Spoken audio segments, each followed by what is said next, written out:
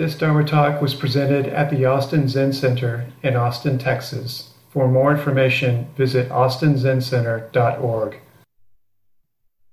Good morning. Very good to see all of you whom I can see. I've been wanting to give a talk on this topic that I've chosen for some time. It's been, I think we've kind of talked about it for a while, and but I wanted to devote a full talk, which barely scrapes the surface of the topic, of course. And the topic is the topic of anger. How many of you have been feeling anger? So I'm not alone. Yeah. And how many of you feel like the anger is, how many of you have spent some time like really getting to know the feeling of anger? Like deliberately turning towards the anger and making space for it and investigating it, and maybe even taking a look at what's underneath that anger. Yeah.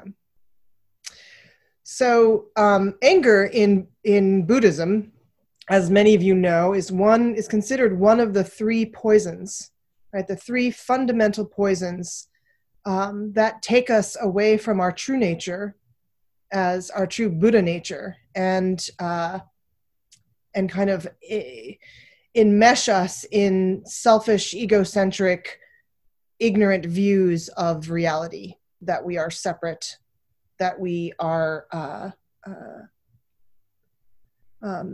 not dependently or co-arising with the entire universe, right? Anger is sometimes, it's sometimes translated as it's doha in the three poisons. The Pali is doha, and it translates as sometimes as anger, as hatred, as aggression, as rage, right? As a very strong, a strong aversion, right? Now, how many of you think that anger has its place? Yeah, okay. So obviously there's something nuanced about the anger that is considered one of the poisons, right? So what makes anger a poison? What could we be talking about when we talk about positive anger, or maybe even beneficial anger? Is there such a thing as beneficial anger, right? And what's the difference? And how do we know? How do we discern the difference between those? So I'm going to start by saying, giving a few stories, or early Buddhist early Buddhist understanding of anger as a poison. So when in early Buddhism, there's one of the Jataka stories. These are stories of the Buddha prior to this eon, the Buddha in other forms in previous lifetimes, before the Buddha became the Buddha in this age. And one of these Jataka tales, number 21, is the tale of Kuta Bodhi. And Kuta Bodhi was born as into nobility as a Brahmin, and spent his life studying. And he became very learned. And in particular, he studied the Dharma. During his life, he married a very beautiful woman. The story that I looked up did not give her name, sadly, but she plays a big part in the story. As he was studying the Dharma more and more, eventually he grew to become familiar with the concept of renunciation. And he himself discovered that his householder life was no longer doing it for him. He wanted to go deeper into his practice, and became very disturbed with the kind of attachments that are inherent in householder life. So he decided he wanted to take up the life as an ascetic. So he took his home departure. Now, his wife also wanted to become an ascetic.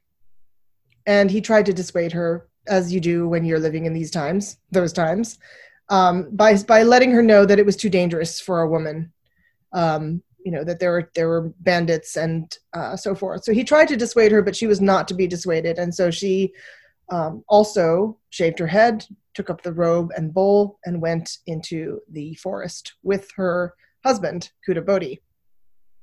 Now, they were practicing together and were living a life of asceticism, serene, peaceful, living amongst nature. And at that time, a king happened to be coming through the forest, traveling through the forest. And he saw them sitting there and went closer to pay his respects to Kuta Bodhi, the monk at this point. After paying his respects and giving the customary greetings to Kuta Bodhi, he noticed Kuta Bodhi's wife, who at this point had shaved her head and was wearing no adornments and was wearing simple robes in the forest, which amazingly just made her more beautiful, especially more beautiful, it says, with the glow of meditative absorption, as you can imagine. And the king became enamored. In fact, he became overcome with lust for Kuta Bodhi's wife. And he decided, he hatched a plan to kidnap her and take her home to his palace. However, he had also heard that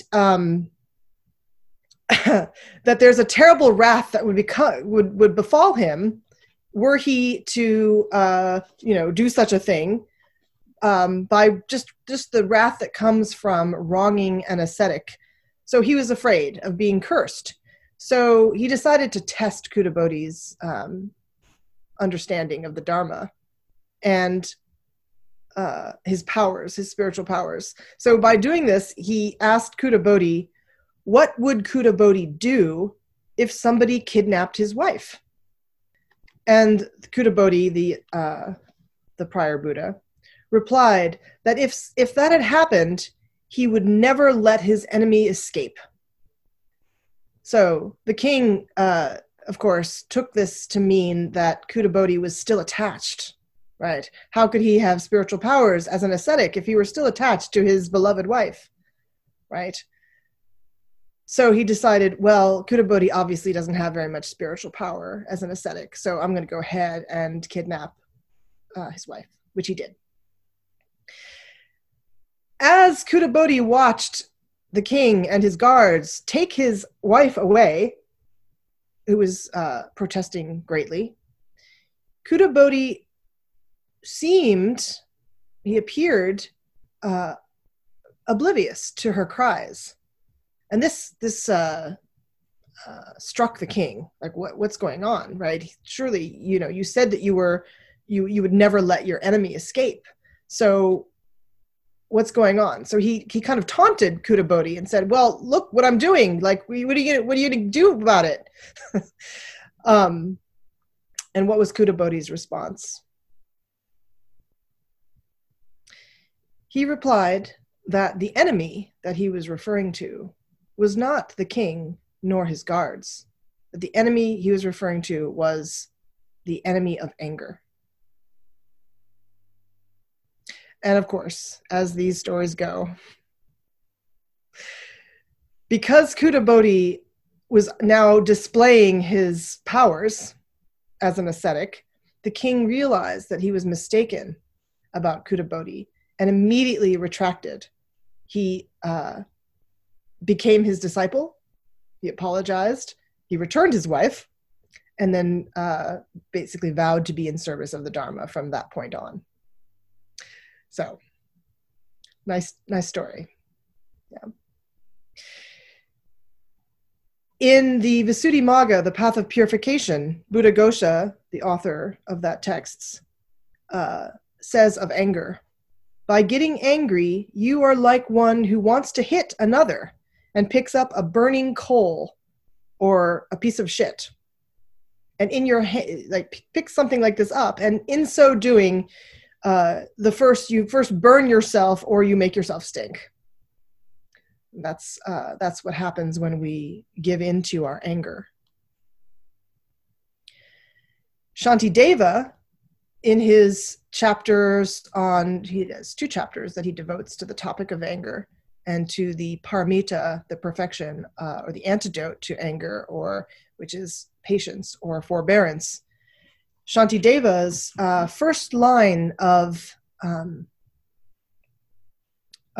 in his Bodhicharyavatara, the chapter on patience, says, whatever wholesome deeds, such as venerating Buddhas, practicing generosity, whatever these wholesome deeds that have amassed over 1,000 eons, will all be destroyed in one instant flash of anger.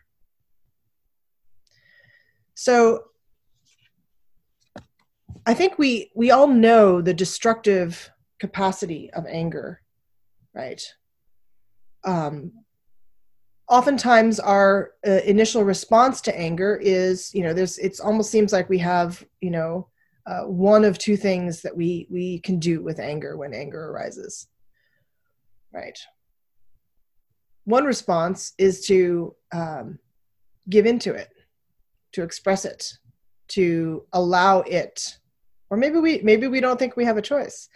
We allow it to completely fill us, to overtake us, actually. And I think all of us have the experience of being overtaken by our anger. So one possibility, we can give into it. We can even become enraptured by it and fuel it even more, right? And when we do that, there might be, this giving into it and maybe allowing it to bubble up and to vent, right? To vent. That's one of the descriptions of it, is to vent, right? This bubbling up, maybe hot or cold flames of anger that we may give into it, and that's one way to deal with anger. Yeah. Another popular thing to do with our anger is to stuff it, right? Suppress it, right? Especially if we have some idea that we're good Buddhists. And Earthlyn Manuel, recently in a Buddha Dharma magazine, there was an article called Awakened by Rage, Fueled by Rage. Anyway, in her short piece in Buddha Dharma magazine, she talked about the heat of the energy of anger, and we'll get to her. I want to quote from her in a little bit. What does it do when we suppress it? What does it do when we give into it? Are these the only 2 options that we have? Obviously not. But what is our practice, and how do we take care of the present moment in the face of strong aversion, anger, no matter what kind of anger? And of course, in Shantideva's Bodhicharyavatara, he talks about the different kinds of anger, but mostly he's talking just about anger itself, right? The emotion of anger, the feeling of anger, and how we do or do not act from it, right? So one of the main things that we, when practicing with anger in these early teachings, one of the first things to do that's recommended is to understand its power as a poison, right? What is the poisonous aspect of anger? And if we don't see it as a poison, if we give into it and even throw fuel onto the flames of anger, what happens to us and to other beings. The Dalai Lama, when talking about anger, he says that anger brings about a very ugly, unpleasant physical transformation of the individual. It makes the best part of our brain, which is the ability to discern right from wrong, to assess long and short-term consequences of our actions. It renders that best part of our brain totally inoperable. It can no longer function. So, if this is true, then it behooves us to give anger when it arises a lot of our respect and care in terms of how we're going to tread around it or through it or with it. How we develop a relationship to it, or what discerning what our relationship is to the anger that arises, right?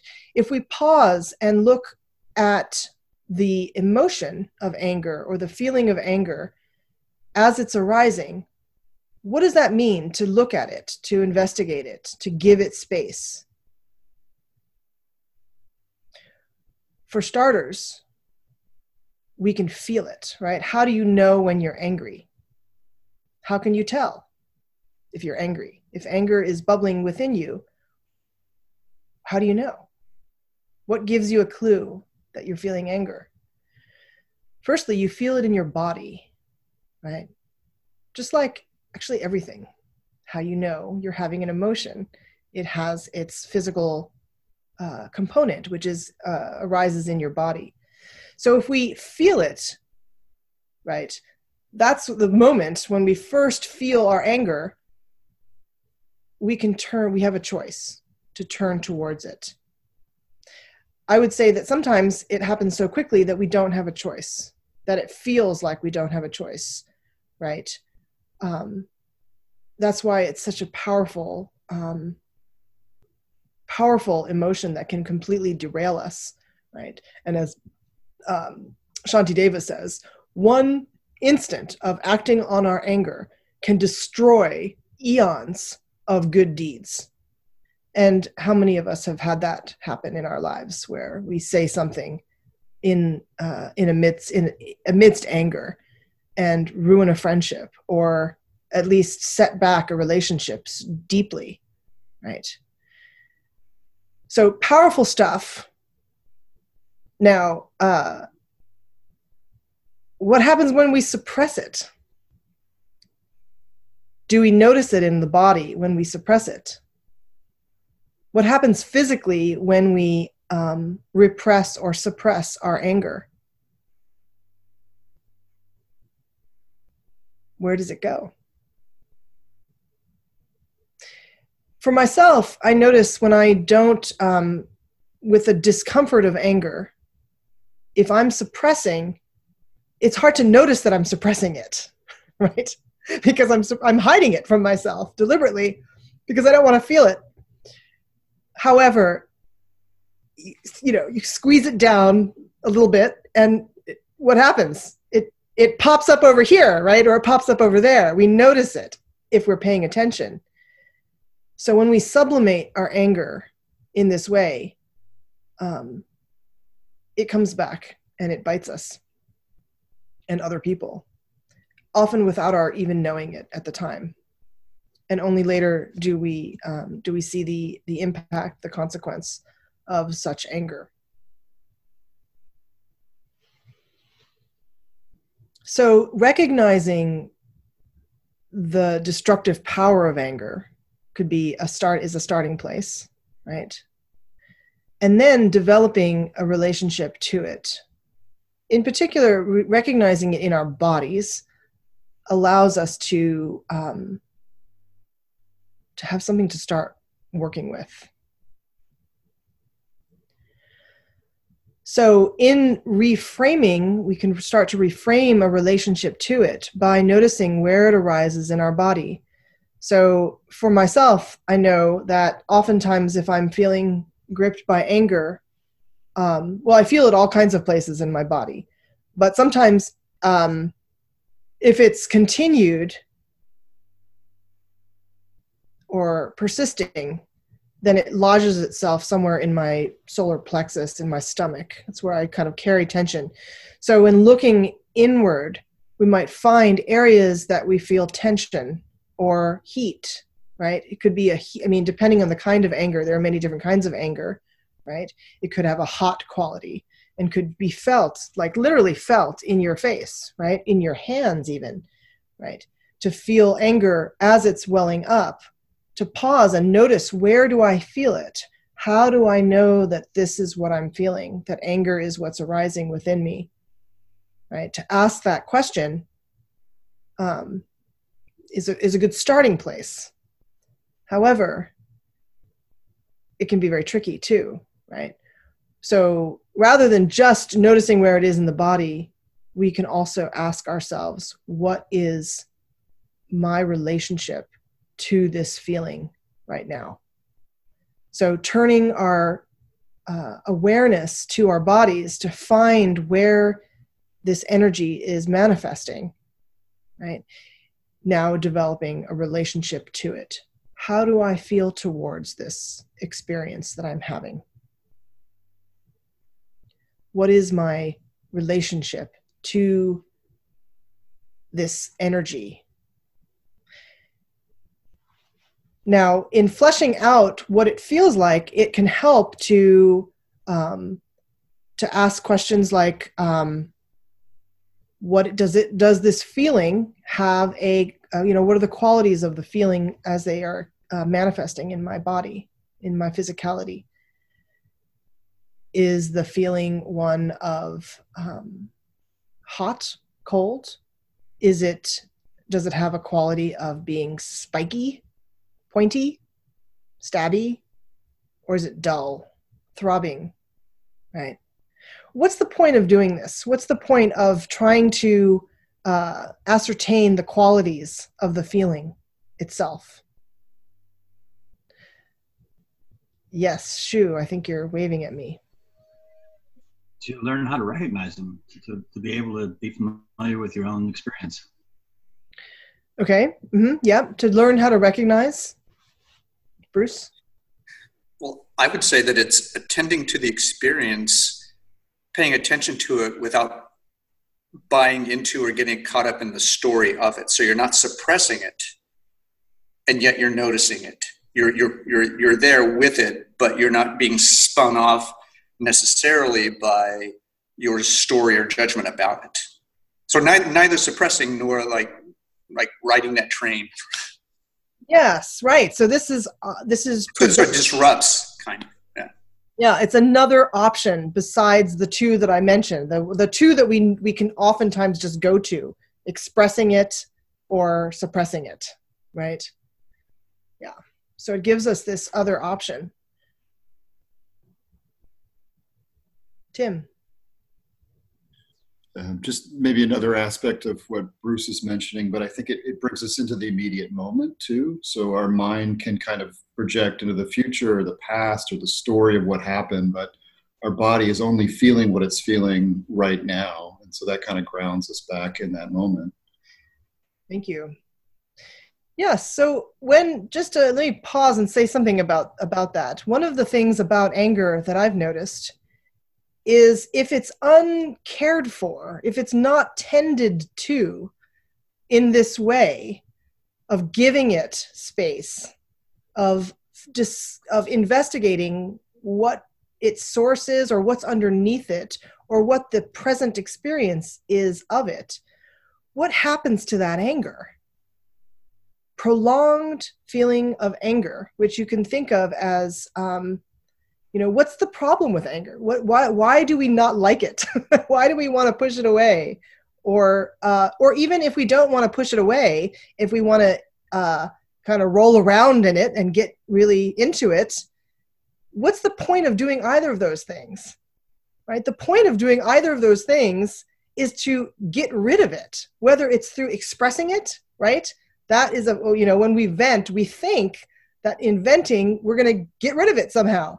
like, I feel so much better. And maybe in a temporary manner, it does get rid of it for a while, right? We feel like, now I've vented, I've let it all go. Except not really. It doesn't really go away when we vent. It might go away for a little while. And then when we suppress it as well, it doesn't go away. It actually just kind of lodges. With the suppression of anger, what can also happen is that it takes us out of the present moment. And we can fall into either depression with prolonged feeling of anger. We have depression, looking backwards, right? Depression is about looking backwards. Or anxiety, which is about looking forward, right, into the future, right? So the depression can be felt as a powerlessness, a deep hopelessness to the situation. Like, I can't deal with this feeling. Hopelessness comes, right? But then maybe we get some energy and we feel like, maybe I can work with this. But what is that? That sometimes might look like, I need to do something. How do I do something to respond to this feeling of anger that's caused by, and then we go to the reasons for anger, right? Which further brings us out of our body. I'm not saying that this is not something that we investigate. It's just the question of like, how do we unpack what's happening to us in our psychophysical manifestation when experiencing anger for whatever reason? Right. So if we don't attend to it, then it's very easy to fall into this polarity of feeling hopeless on the one hand, and then when not feeling hopeless, but we feel like we need to do something, getting into like, well, what can I do? How can I do something with it? And then rising energy of anxiety. Right. So another trap that happens when we don't meet our anger with skillfulness. Pat, did you have something? I saw you waving. I had my hand up a while back. Sorry. I guess I have been thinking of something as you've been talking about this. It sort of happened to me recently. The word around venting. I don't want to get off the subject, I guess, but it seems to me there is kind of a way of carefully venting. Watching what you're doing. And because I know I did this, I had an obsessive judgment against a friend of mine for a long time. And I finally told her about it. Now, I didn't do it in an accusatory, angry manner. I sort of blamed myself for having this judgment.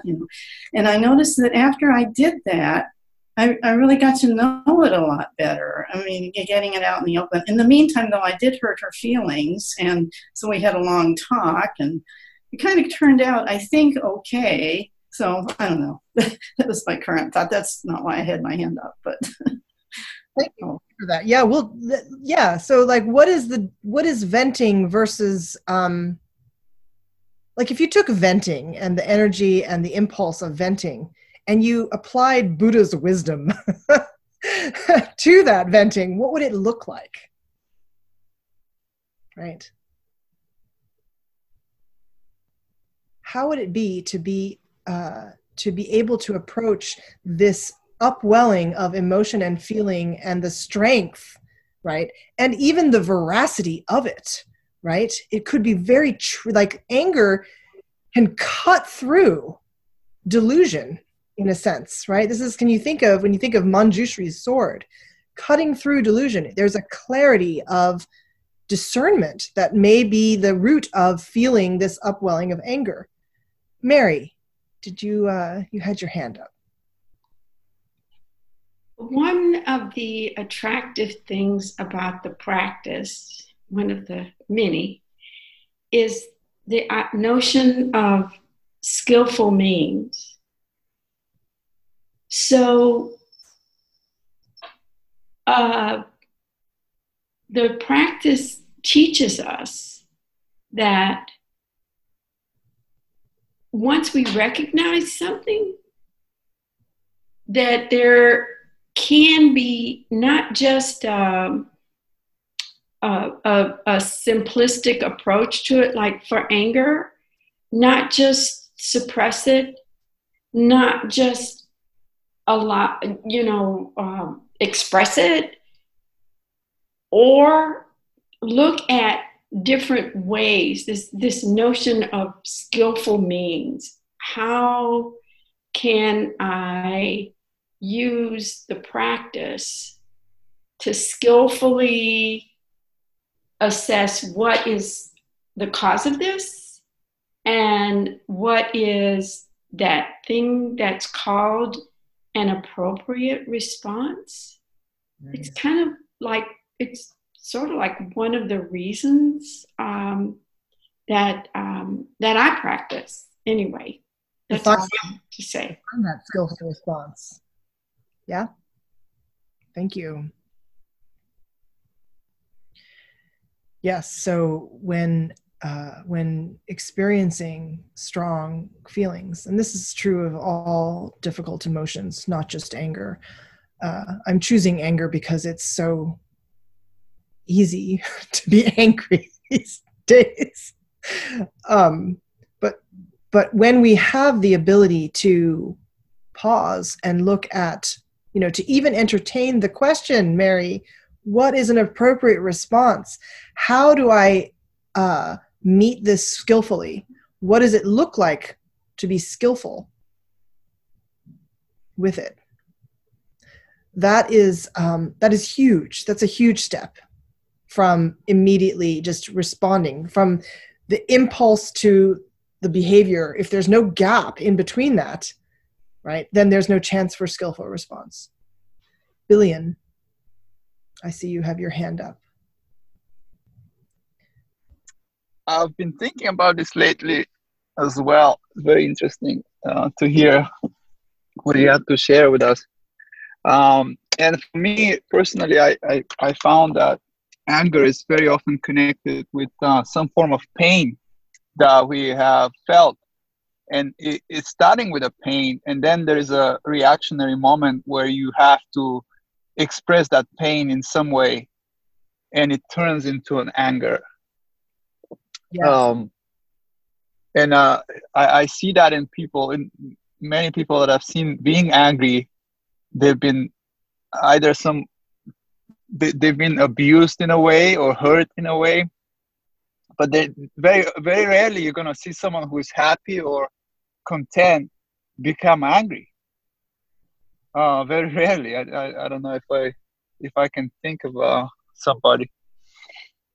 And I feel like when you're in pain, and when you feel hurt in some way or abused, it's extremely difficult to actually step back and analyze or work on some skills because it's just so emotional.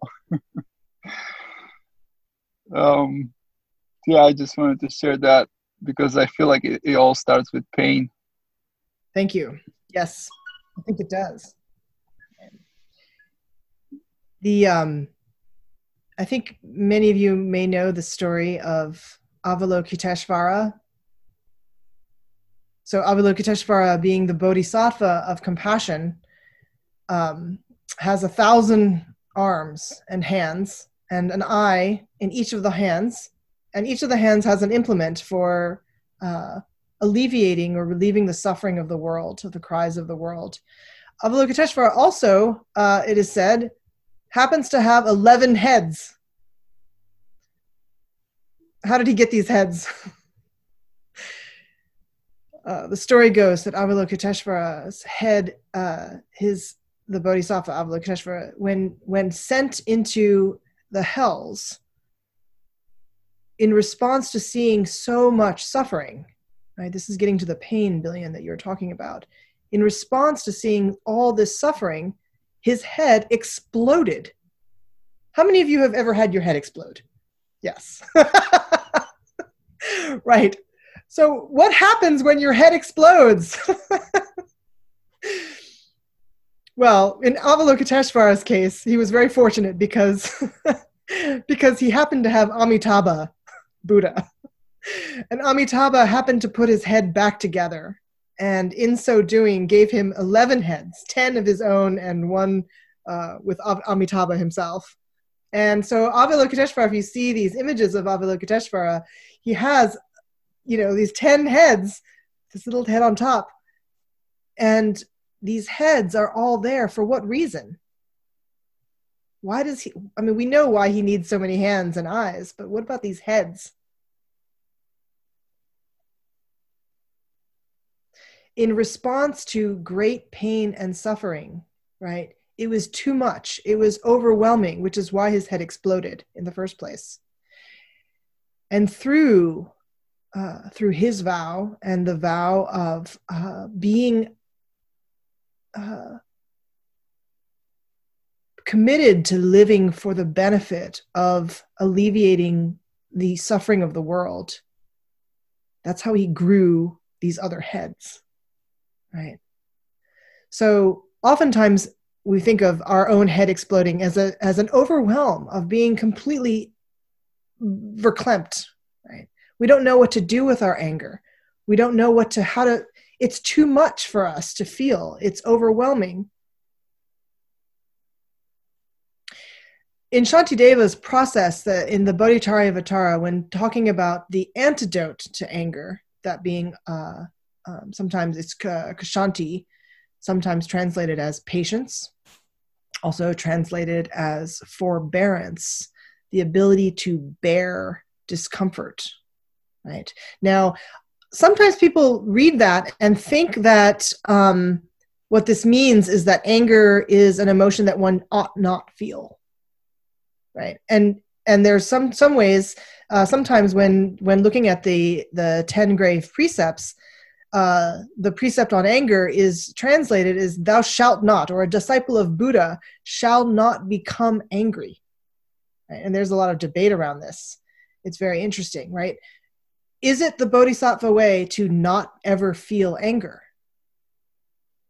Is that possible to not feel anger? When we think about that, what does it mean to not ever feel anger? In some ways,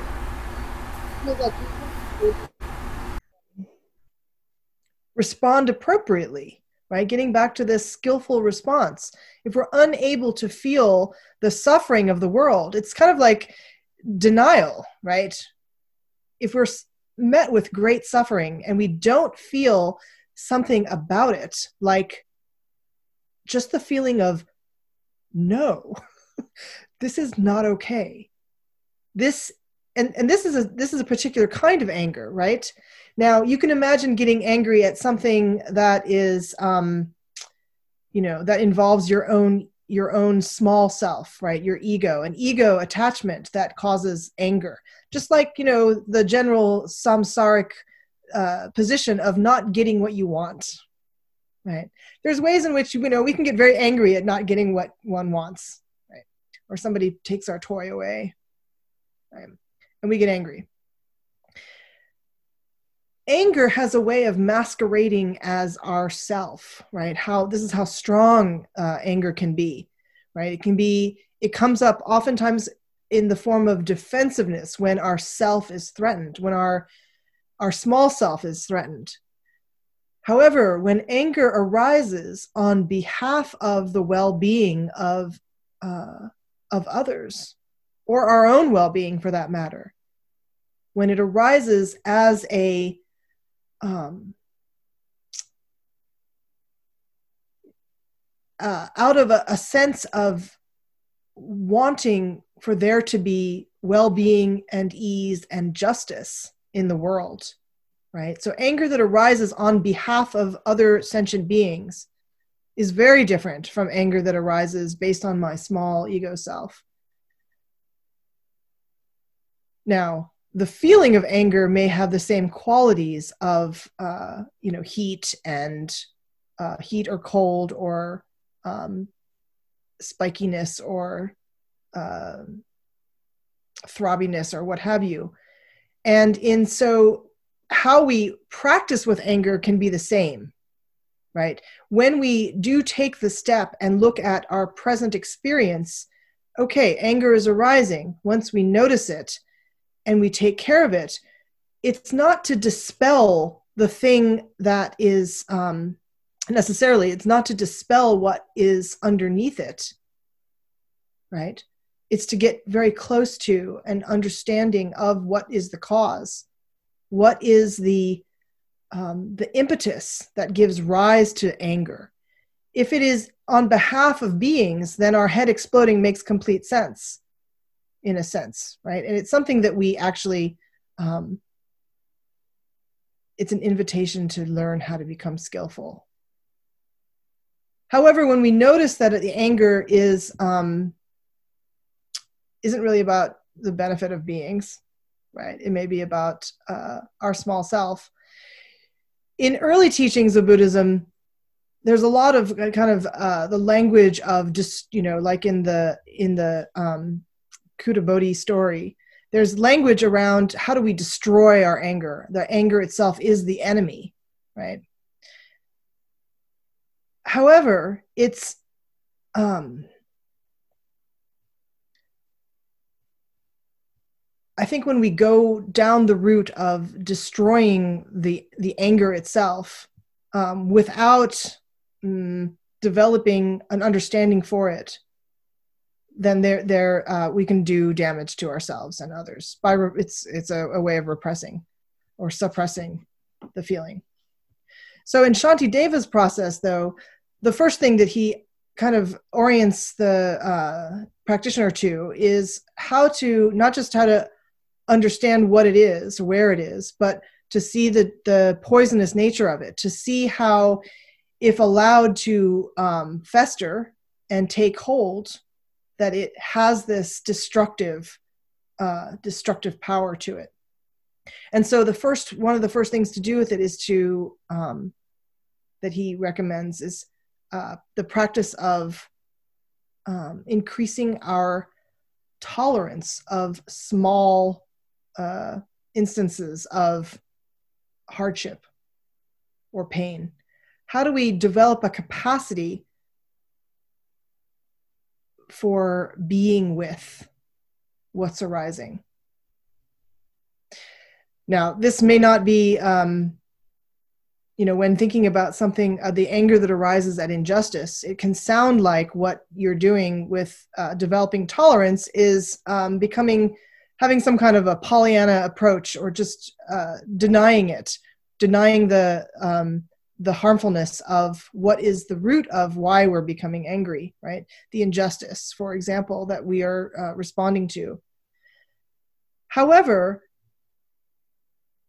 if we can't take it, right, we become completely overwhelmed, as the Dalai Lama points out, it can hijack our frontal lobe, our capacity to reason, our capacity to weigh pros and cons, the capacity even to discern an appropriate response can become hijacked if we don't have the ability to stay with it, to investigate it, right?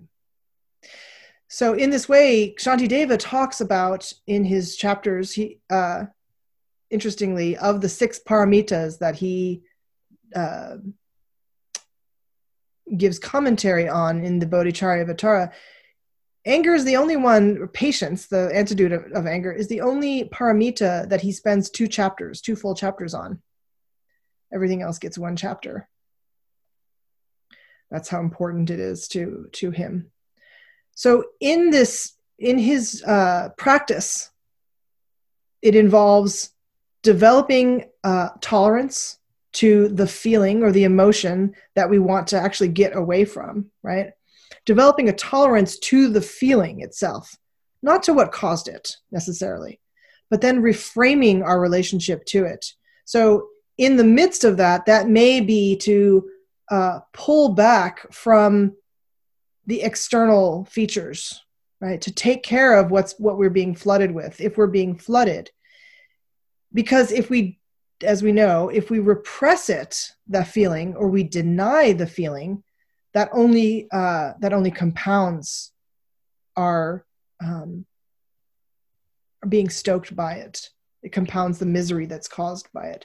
So rather than that, with this reframing, how do we use this attending to the emotion, the feeling in the body, how do we use that as a gateway to greater empathy or compassion to our circumstances? Another part of the process of working with anger that he talks about is to understand, and somebody brought this up earlier, to broaden our own, the narrowness of our view, which often happens when we are gripped by anger, right? We fall into black or white thinking. We fall into strong duality. So when we can understand the complexity of what we're becoming angry at, it can add to a greater perspective and a softening of our reactivity, right? Not to say that we don't notice and pay attention to the reactions that come up, that bubble forth, right? But when we notice our reactivity, we have the opportunity to work with it. So reactivity can, again, we notice the reactivity in our bodies, right? And our minds too, right? We can experience it maybe as a tightening or as a contraction, right? A holding. Maybe we stop breathing. That may be an indication that we are ignoring some larger perspective, the greater complexity, right? Oftentimes when threatened, we go into this very constricted mode of thinking, and we can hold the thing that we're getting enraged at, as a singularity or as an abstraction that is singularly responsible for our anger. And when we generate the ability to stay with it, that is, in effect, developing a certain kind of patience. And then in the process, we find compassion. And I would say that, Shantideva talks mostly about finding compassion for the source of our anger, but I would say also finding compassion for ourselves in feeling the anger that we're feeling. Right? It's very unpleasant. We all know this, how unpleasant it is to feel gripped by and even hijacked by anger. So getting back to this feeling of how do we practice or how do we meditate with anger? How do we investigate it? Right? Starting with our disposition towards it, right? So if we feel gripped by anger and we are hijacked, at that point, there may not be very much we can do, right?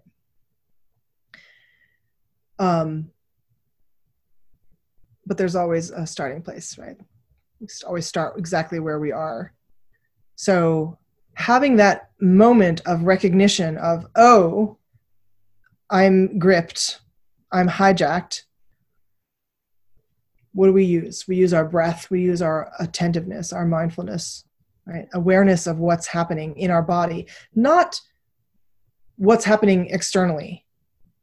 That won't necessarily help us in this short term, in the immediacy of it.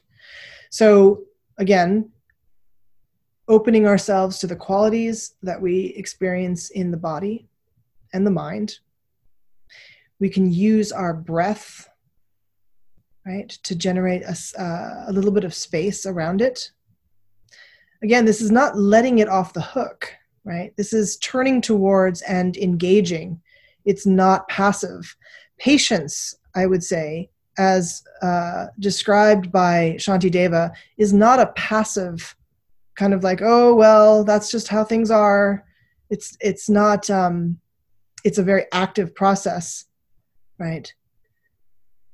You might ask yourself when sending breath, right? Sending your breath and sending your awareness by becoming very still, by taking a seat, right, of uprightness, by turning towards what's happening ideally with a sense, a certain measure of curiosity, and if you can muster it, a measure of kindness.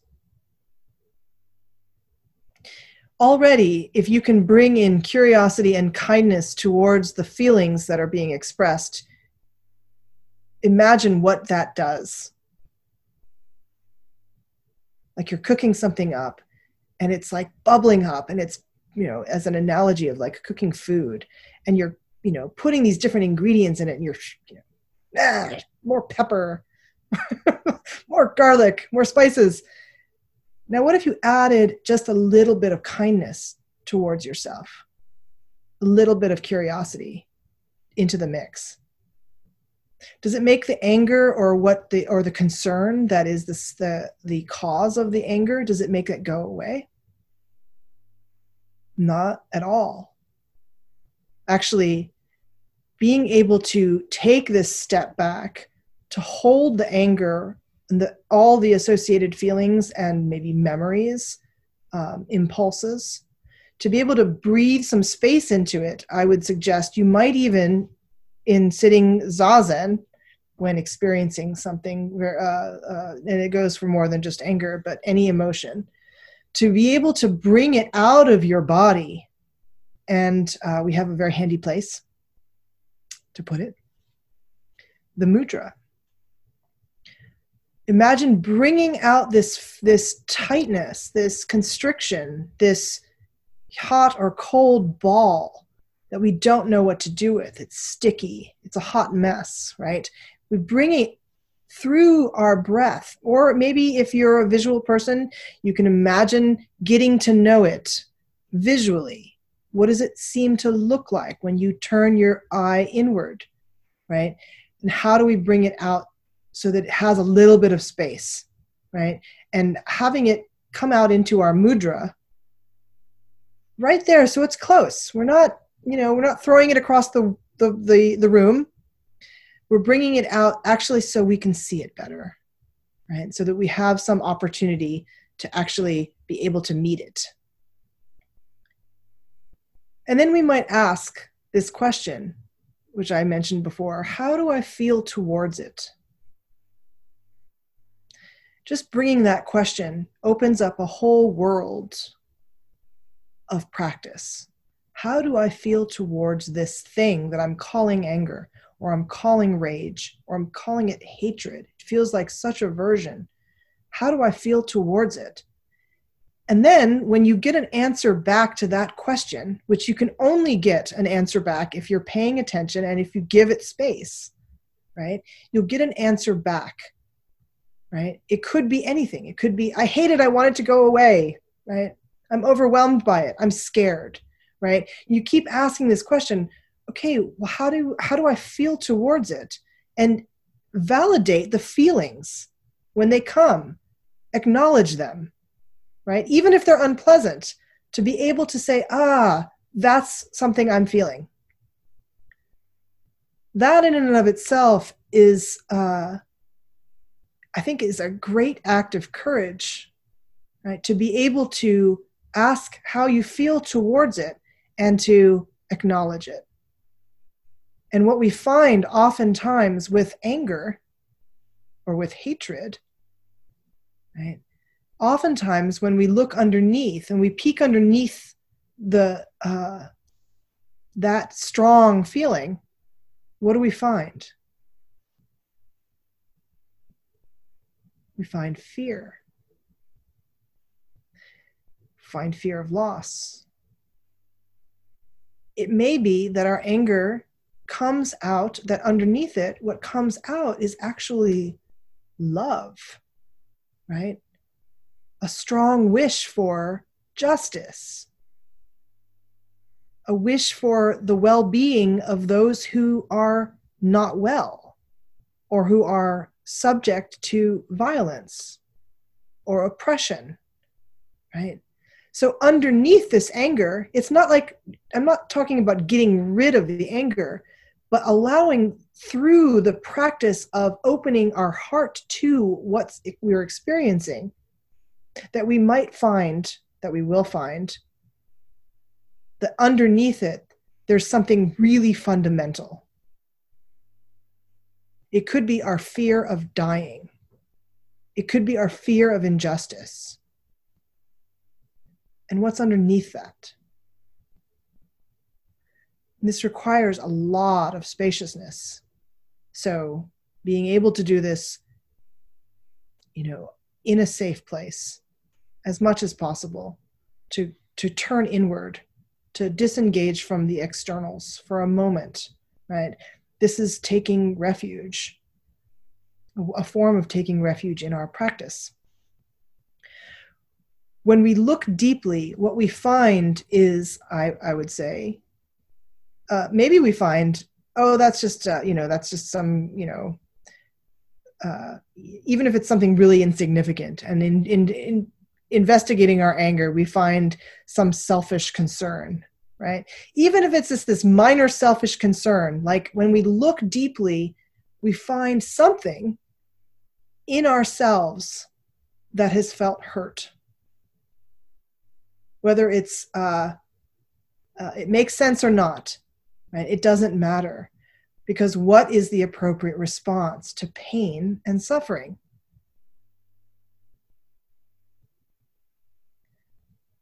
Some measure of kindness, right? Oh, I acknowledge the hurt.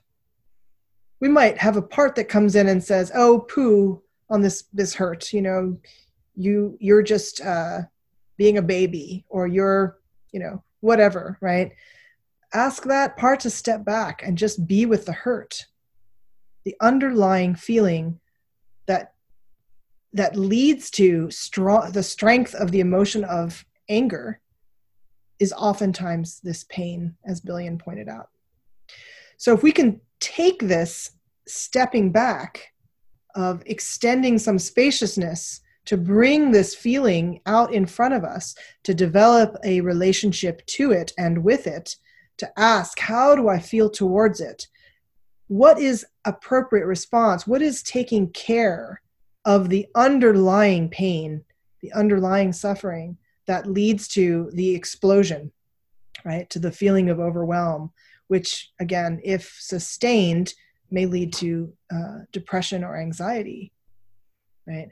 So if we take this time and we allow ourselves to get to know this very deeply, what we may find is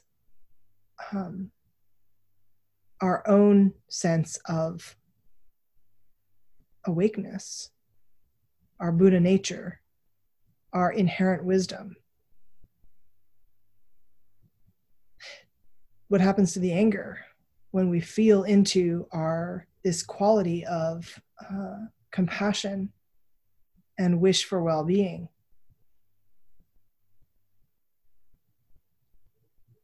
Does it get transformed?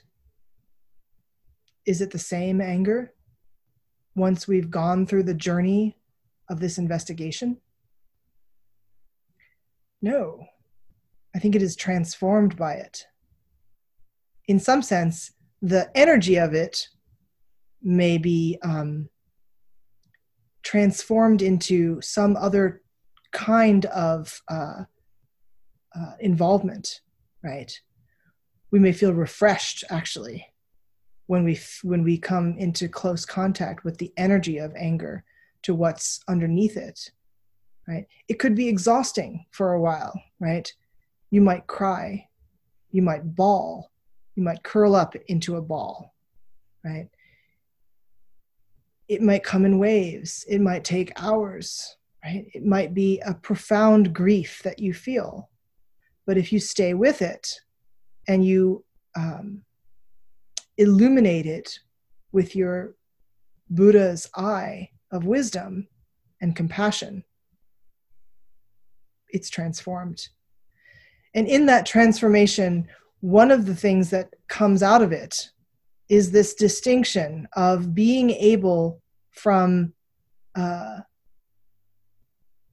acting or speaking from the anger, we might be able to, with this spaciousness, speak for it. And I think, Pat, this is what you were talking about when you were talking about, giving voice to it, right? After processing it, after allowing it to be what it is in this kind and gentle manner, may not feel very gentle, we might be able to learn something about how to speak for it rather than from it. Sometimes I call this like being able to bracket it, right? So that I can say, Pat, like you did with your friend, this is what has come up for me. This is a feeling that I have, as opposed to just, blasting, right?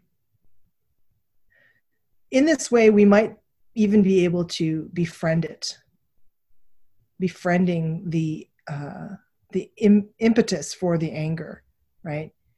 If the impetus for our anger is our strong desire for justice, that's worthy to befriend, right? If our impetus for the anger is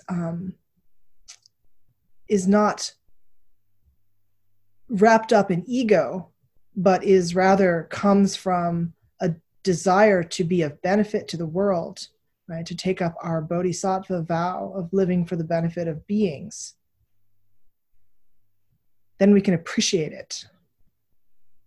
And it can be used in the service of action based on love and not on hatred, right? So oftentimes, as I mentioned in the beginning, this poison of anger is also translated as just hatred or aggression, right? In this process, we might notice that the hatred, if hatred comes up or aggression comes up, very different feeling from anger, right? It's almost like hatred or aggression comes out of an anger that is a maladaptive response to our suffering. If we're able to create a spaciousness to hold our anger in and to investigate it deeply, in so doing, developing this relationship with our anger, we get in touch further with our suffering, as opposed to just suffering more, right? Getting in touch with our suffering and being able to develop that appropriate response to suffering, which, as we know, the appropriate response to suffering is compassion. If asking this question of ourselves, like, how do I feel towards this sticky mess, right? How do I feel towards it? If what comes up is, I want to get rid of it, I hate it, right? That's just trying to use mud to wash off mud. So going deeper, again, peeling back the layers. What is this feeling? How do I relate to it? Can I make space for it? Can I see it maybe even as a small child who's having a breakdown, having a tantrum, who feels strongly. I myself will say that as a child, I was I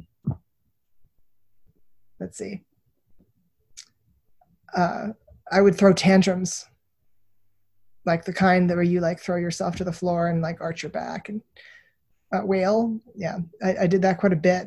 And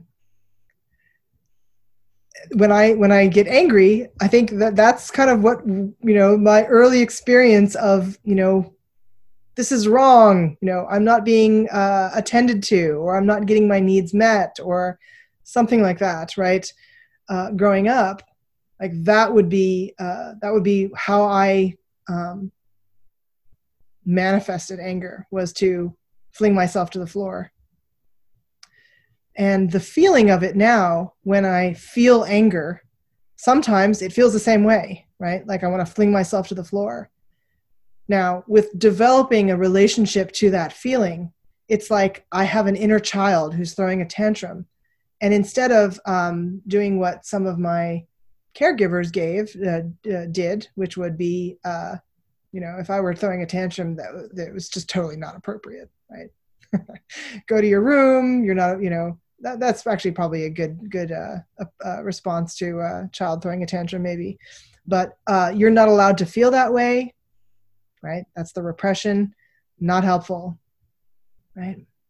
So now when I have anger, I sometimes succumb to it and throw myself to the floor, maybe not literally anymore. But if I can develop my relationship to that small child of anger, right? To have that space where I can actually hold it in my mudra, listen to it, hear it, ask it what it needs. Developing my own relationship of actually of care and concern for its well-being. How transformative is that? It's incredibly transformative. I did say I was going to read this quote from Earthlyn, and I wanted to maybe end with that, as I'm not sure what time it is, but it looks very late. It's very late. So I will end with this quote. Earthlyn says of herself, "For a Dharma teacher, there is an unspoken rule not to feel or express rage. Rage is considered unenlightened.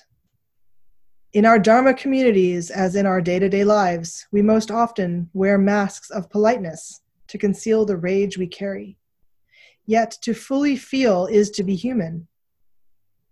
If we can't be honest about the human condition, then we can't hear the cries of the earth or experience liberation. It's true that rage, like fire, to which it is often compared, can be harmful, burning away everything in its path. But rage can also be life-giving, illuminating that which must be exposed before humanity can shift into a greater experience of interrelationship and love. I too feel rage, but rather than lash out from my pain and anguish, I've learned to use my rage to fuel a transformation toward awakening." So how do we use this anger when it arises to, rather than to be dragged around by the anger or unable to develop a relationship to it, how do we find the source of the anger as a source of courage, actually, and compassion for the suffering that brings it about in the first place?